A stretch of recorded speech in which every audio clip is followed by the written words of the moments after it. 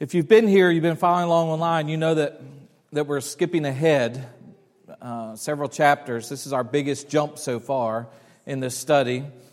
And we've been studying through creation, the themes of the Bible. We did creation, we did the creation of man, created in God's image, and we did the fall. And now we're skipping ahead to chapter 12, and we're skipping over some pretty important things, or some pretty big things, like the story of Cain and Abel, for instance. We're skipping that. Or even larger yet, we're skipping the story of the flood and of Noah and all these things.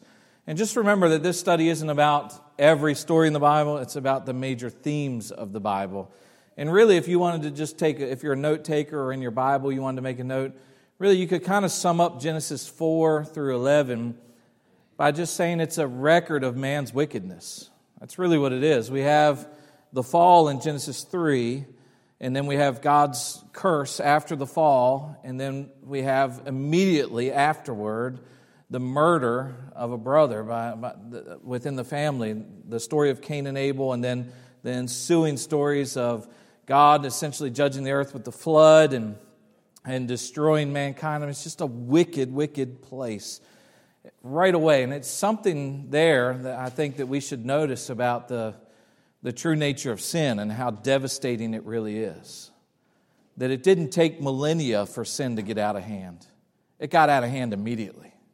Just like that, it got out of hand. Sin is a really, really big deal. It's not something that we should minimize. So we're skipping all of that, and we're coming tonight to talk about the Abrahamic covenant. Now, I know that excites you and gets your juices flowing, and everybody's just excited to hear that that's what we're talking about. But really, this is an important thing for us to understand and to know about. You know, Abraham really is an important figure, historical figure, and a figure in world religions. And I just want to briefly, and you probably know this, but I just want to briefly touch on the fact that Abraham's important to more people than just us, obviously, as Christians.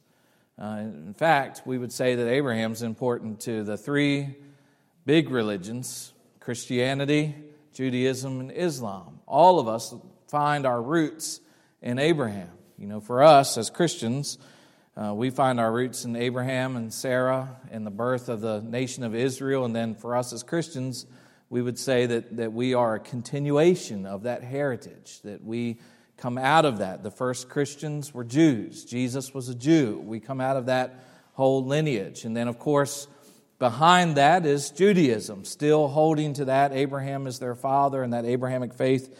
And then we'll see a little bit later, I'm not going to get into it in depth, but I think we'll at least touch on it, that Abraham, when he's promised descendants, instead of doing it God's way, he takes a shortcut to get the descendant that he thought that he was promised, and that produced Ishmael, which we know or we recognize as, or at least Islam recognizes as their descendant out of Abraham. And interestingly enough, the prophecies concerning Ishmael in the Bible teach us that he'd be basically at war with everybody all the time. So Abraham's important to us. And what's happening here is important to our understanding of our faith. How many of you are watching a movie? And this happens to me all the time. Or I'll come in the house from doing something, and Denise and the girls will be watching some movie, and I'll come in and I'll join in halfway in, or a third of the way in, or 2/3 of the way in, and I'll sit down, and I'm easily entertained, so I'll just sit there and I'll dive right into it, and I'll probably bug Denise with questions about who is that, and why is that happening, and what is that? And when you try to watch a movie without the beginning, you struggle. I mean, you can be entertained by it, and you can get some pleasure out of it, and it can mean something to you, but you don't really fully understand it unless you started at the beginning. And that's what it's like for us really with our faith, and especially with our understanding of Abraham, is that without understanding him and understanding the covenant that God made with him, then we're just sort of watching the movie from the middle. And we might get some good out of it and some understanding out of it, but we're not going to really get all that we could get out of it without understanding Abraham. He's important to us and to our faith and our understanding of our Christianity. Let me give you a couple of significant examples of Abraham's appearance in the New Testament and his importance to us in the New Testament. They're both in Luke chapter 1. if you want to turn there real quick, but hold your place in Genesis chapter 12. Luke chapter 1. In Luke chapter 1, we have the announcement of the birth of Jesus to Mary. And then we also have, of course, Elizabeth and Zacharias and the coming of John the Baptist. And we have these couple of instances that are important for us and teach us something about the importance of Abraham. For instance, we have when Mary's visited by the angel and the birth of Jesus is announced, eventually she goes and visits her cousin, and she's overcome by this need to praise God, and she sings the song, we call it the Magnificat, and we know it, and we know lots of it. But in Luke chapter 1, verse 54 and 55, she says this as part of her song. She says, "He, that is God, has helped his servant Israel in remembrance of his mercy, as he spoke to our fathers, to Abraham and to his offspring forever." Now, what I'm trying to point you towards here is the significance that when Mary heard that the Messiah was coming, that it was inevitable, that it was going to happen, and that she was a part of it. Her response to that was to say that because this is happening, we can say that God has remembered us in the way that he spoke to our fathers, to Abraham. She calls Abraham to mind when she thinks of the Messiah coming. And then Zacharias, also in his prophecy in Luke chapter 1, verse 68 through 73, where he's giving a similar sort of statement of praise, where he says, "Blessed be the Lord God of Israel, for he has visited and redeemed his people." Now get this, he's saying that the time of redemption has come. Jesus has come. The Messiah has come. And he's saying he has visited and redeemed his people and has raised up a horn of salvation for us in the house of his servant David, as he spoke by the mouth of his holy prophets of old, that we should be saved from our enemies and from the hand of all who hate us, to show the mercy promised to our fathers, and to remember his holy covenant, the oath he swore to our father Abraham. So Zacharias does the same thing. He thinks of the coming of the Messiah in the context of the promise that was made to Abraham 2,000 years prior. Abraham was important to them. And we touched on this a couple of times over the previous weeks about how sometimes as Christians we understand our faith sort of as a new covenant people. We think of ourselves that way, and sometimes we think of ourselves as our faith beginning with Jesus and moving forward from there. And there's some background information in the Old Testament, but really we begin with Jesus. And I want to say that, again, we can't do that. Because even at the beginning of Matthew, if we looked at Matthew, you don't have to look there if you don't want, but in Matthew chapter 1, verse 1 and 2, the beginning of the book of Matthew, and this is a gospel written primarily to Jewish people, to Hebrew people, and he begins this way: "The book of the genealogy of Jesus Christ, the son of David, the son of Abraham." And then he begins the genealogy. Where? Abraham's the first person in the genealogy that Matthew gives us for Jesus. So it begins this record of Jesus arriving. Mary calls to mind the covenant with Abraham. Zacharias calls to mind the covenant with Abraham. Matthew says it begins with Abraham, the first person listed. So this study of the Abrahamic covenant and what God promised to Abraham is vitally important for our understanding of the Bible and of our faith and of the person and work of Jesus Christ. I say all that to try to hold on to you for the next 15 minutes. Because I know this doesn't feel like the most practical thing in the world, but this is so important. So look with me at Genesis chapter 12 in verse 1. And here we're introduced to Abram. He's not yet called Abraham. Here he's Abram, same guy. And just remember the context now. Creation of man, the fall of man, the wickedness of man, and now we have God executing his plan for redemption. We're beginning to see it visibly take place in front of us. Genesis chapter 12, verse 1 says, "Now the Lord said to Abram, go from your country and your kindred and your father's house to the land that I will show you. And I will make of you a great nation, and I will bless you and make your name great, so that you will be a blessing.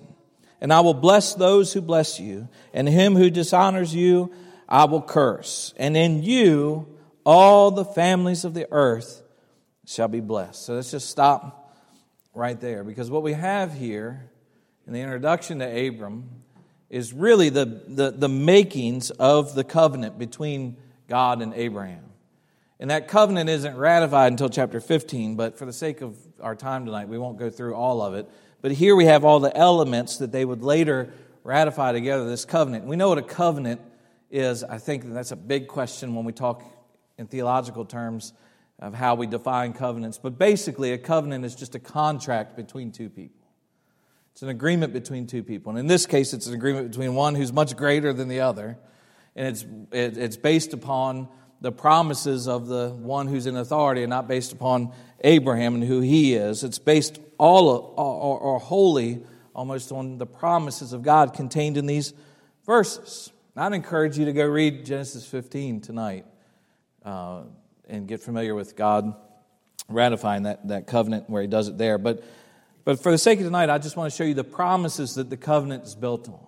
These are really important, especially to your understanding as you read the Old Testament and you get bogged down there and you're thinking, what in the world does this have to do with me? And what in the world does this have to do with a 21st century Christian and a 21st century church? I want you to remember these promises that God built his covenant on with his people. And the first promise that we see is the promise of land. So look in Genesis 12:1.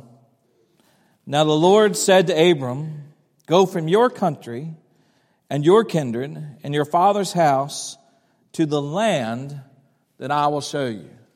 So he's calling them to go to land. And then if we follow that down into verse 5, after he went, it says, "And Abram took Sarai, his wife, and Lot, his brother's son, and all their possessions that they had gathered, and the people that they had acquired in Haran, and they set out to go to the land of Canaan. And when they came to the land of Canaan, Abram passed through the land, a place at Shechem, to the oak of Moreh. And at the time the Canaanites were in the land, and the Lord appeared to Abram and said, to your offspring I will give this land." So the very first thing that he promised to Abram was land. And the land promise is a big deal in the Old Testament. Like you see it all through the Old Testament. I mean, just think of Israel. They get into the land initially, and then eventually they end up in Egypt through circumstances surrounding Joseph and his brothers and the plague and the sovereignty and providence of God. And there they are rescued in Egypt, and they're living in Goshen, and things are good, and Pharaoh loves them. And eventually another Pharaoh comes along who doesn't care for them, and he enslaves them, and then they're in bondage for 400 years, and then God sends Moses to come and set his people free. And when God meets with Moses the first time, he says that he's going to take his people and return them to the land that he promised. And then we have them in the Exodus going back on their way to the land that God had promised them, and subsequently they spend 40 years wandering around until they're all dead because they wouldn't possess the land. But then eventually we see Joshua moving into the land and the history of the people acquiring the land. I mean, it's all through the Old Testament. And then the people being exiled from the land and returning to the land. It's a big theme in the Old Testament. And you'll miss a lot of the importance of what's going on in the Old Testament if you don't realize that Israel's consciousness was bound up in this promise of land. They were supposed to live in a certain place, a place that God had given them. And this is the first thing. And even today, Israel's consciousness is bound to the land that God promised them. There's a great debate today about who it belongs to. And so it's a big deal. And the second promise here in Genesis 12 is the promise of descendants. If you look in verse 2, he says, "And I will make of you a great nation." I'll make of you a great nation. And in fact, turn over to chapter 15 just for a moment, because here God expands on what he means by that. But if you look at chapter 15, In Genesis, verse 1 through 6. It says, after these things, the word of the Lord came to Abram in a vision. Fear not, Abram, I'm your shield. Your reward shall be very great. But Abram said, O Lord God, what will you give me? For I continue to be childless, and the heir of my house is Eliezer of Damascus. And Abram said, behold, you've given me no offspring. A member of my household will be my heir. And behold, the word of the Lord came to him. This man shall not be your heir. Your very own son shall be your heir. And he brought him outside and said, look towards heaven and number the stars if you're able to number them. And then he said, so shall your offspring be. So he promises Abram all these descendants. And really, as we walk through the Old Testament, from this point forward, what we're dealing with is a history of the descendants of Abraham. All of it. They're all, the nation of Israel is the descendants of Abraham. We see the people of Israel in the time of Jesus identifying themselves with Abraham. They're saying that our father is who? Abraham. These are the descendants of Abraham. And we'll see in a minute why that matters for all of us. But then also the third promise that we see here in these verses is the promise of blessing.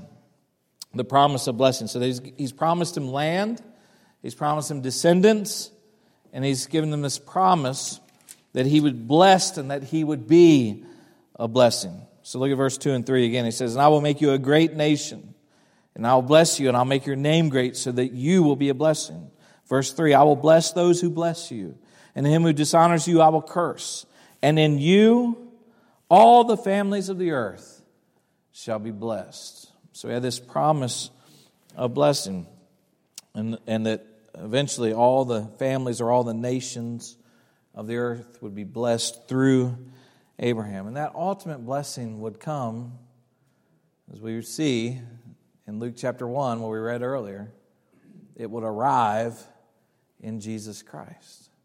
So God's setting something in motion here. And so when we read and look at our Bibles and we read through the Old Testament, we're not just reading stories about an ancient people that we can't identify with. We're reading and witnessing the drama. And think of it this way. When you read through the Old Testament from this point forward and all the things that Israel's doing and all the high points and all the low points and all the blessing and all the judgment and all the things that happened to them, it's not just a bunch of people back then. We're witnessing the drama of redemption as God's working through His special people to bring about a blessing to the whole world. And that puts it in a little bit different context, I think. When we understand that we're witnessing this unfolding drama and that ultimately it's our history. It's our history. This is our heritage, the people that we've become. And I want to show you just a couple of things that I hope will make this a little bit more meaningful to you. And this is like a really surface level of the Abrahamic covenant. But I want you to know it all starts with Abraham. He calls a man, makes a covenant with him that he was going to form a people and that eventually all the nations of the earth will be blessed through them. Israel becomes the vehicle for the redemption of the world. But I want to show you a couple of things that hopefully will bring this home to you. Galatians chapter 3, verse 7 and 9. You can turn there with me. Galatians chapter 3, verse 7 and 9. 7, 8, 9.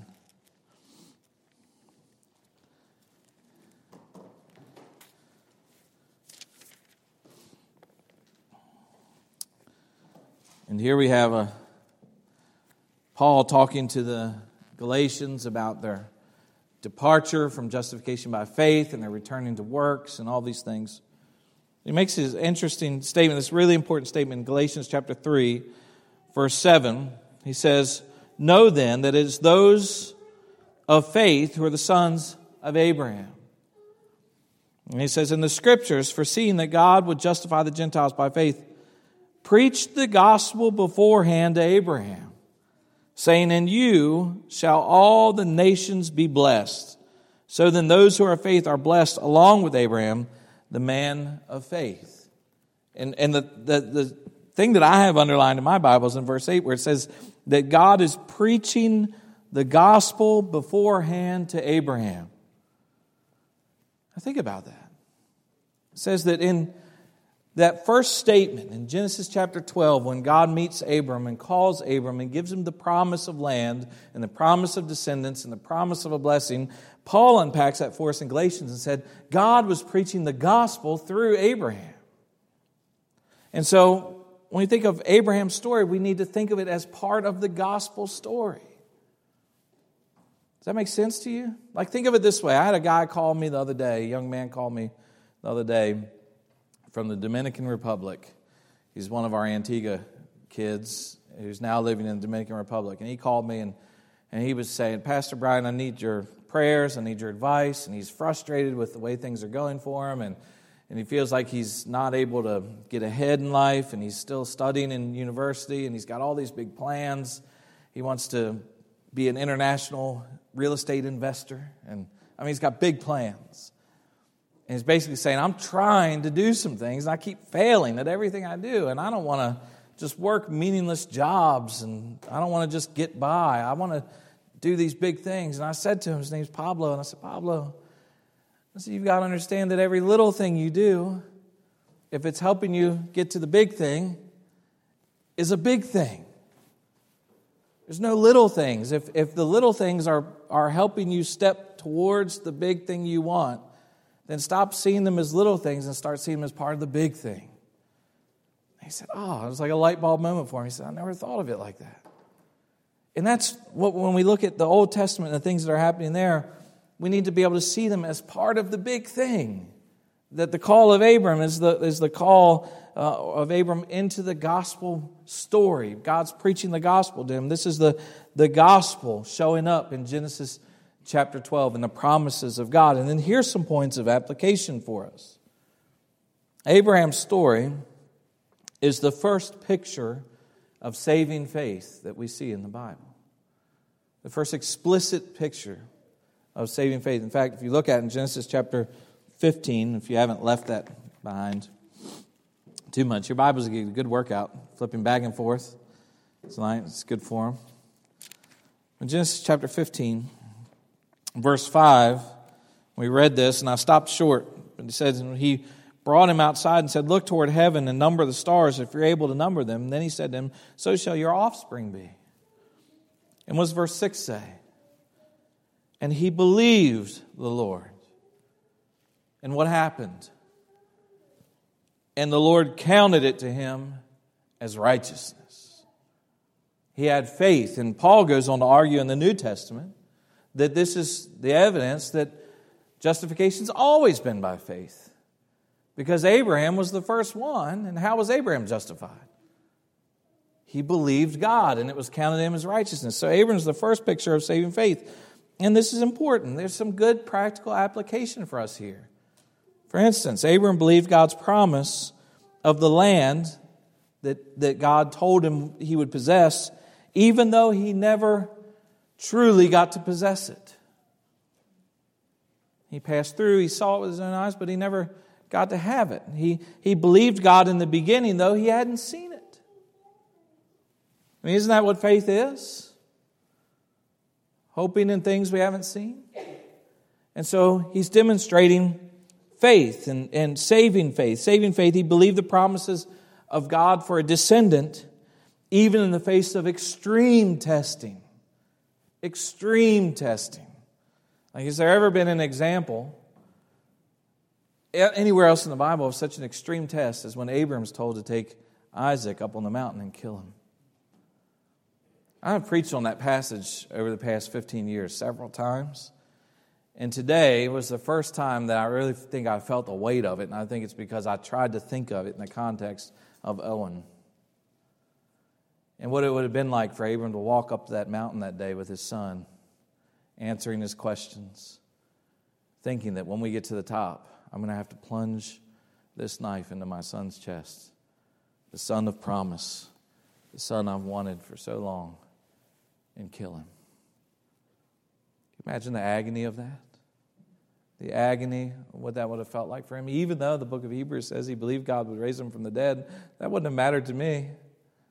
Still would have been horrible. So he believes that God's going to make a great nation out of him. He'll have descendants as many as the stars in the sky and the sand on the seashore. But he does that even in the face of extreme testing. And he believes God's promise of blessing even though he would never live to see it. He never saw it. But he believed it. And so Abraham really is a picture of saving faith. What does it look like to have saving faith? Believing in something even though we can't see it. Believing in something even though we can't touch it. Believing in something even in the face of extreme testing and things that are outside of our desires. And so Abraham teaches us about those things. And also God's covenant with Abraham is a reminder of God's faithfulness. God's faithfulness. Think of this. This has really good application for us right now today. Think of where we began earlier when we went to Luke chapter 1. And we have Mary responding to the news that the Messiah has arrived, and she responds by remembering the covenant God made with Abraham. We have Zacharias looking back at the covenant of Abraham and tying it to the arrival of the Messiah. And I want you to know that the time period between the promises to Abram and the arrival of Jesus was about 2,000 years. 2,000 years. And we find ourselves living right now in a time period from which Christ ascended into heaven and the angels promised he would return visibly. The same way that he went up into heaven, he would return and he would come back for his people. He would return for his people. We have about the same amount of time between Abram and Mary, now between Mary and us. And I wonder how many people look at the world around them and then look at the Scriptures and all the wonderful things that happen in the Scriptures, and we think to ourselves, oh, will it ever happen? Has God forgotten us? Has God abandoned us? And don't you think that people would have thought that in Mary's day? I think people think it now. But thinking about the covenant God made with Abraham helps us to remember that God is faithful. He never, ever, ever breaks his promises. He always comes through on the things that he's promised to do. And so we have good, practical application for our lives today. So moving forward from this point, everything's going to play out. Everything in the Scriptures is going to play out in light of and in the context of the promise that God made to one man, one pagan man, who God sovereignly called out of that nation of a whole bunch of unknown pagans. Everything from this point forward is going to play out because of the promises God made to that one man.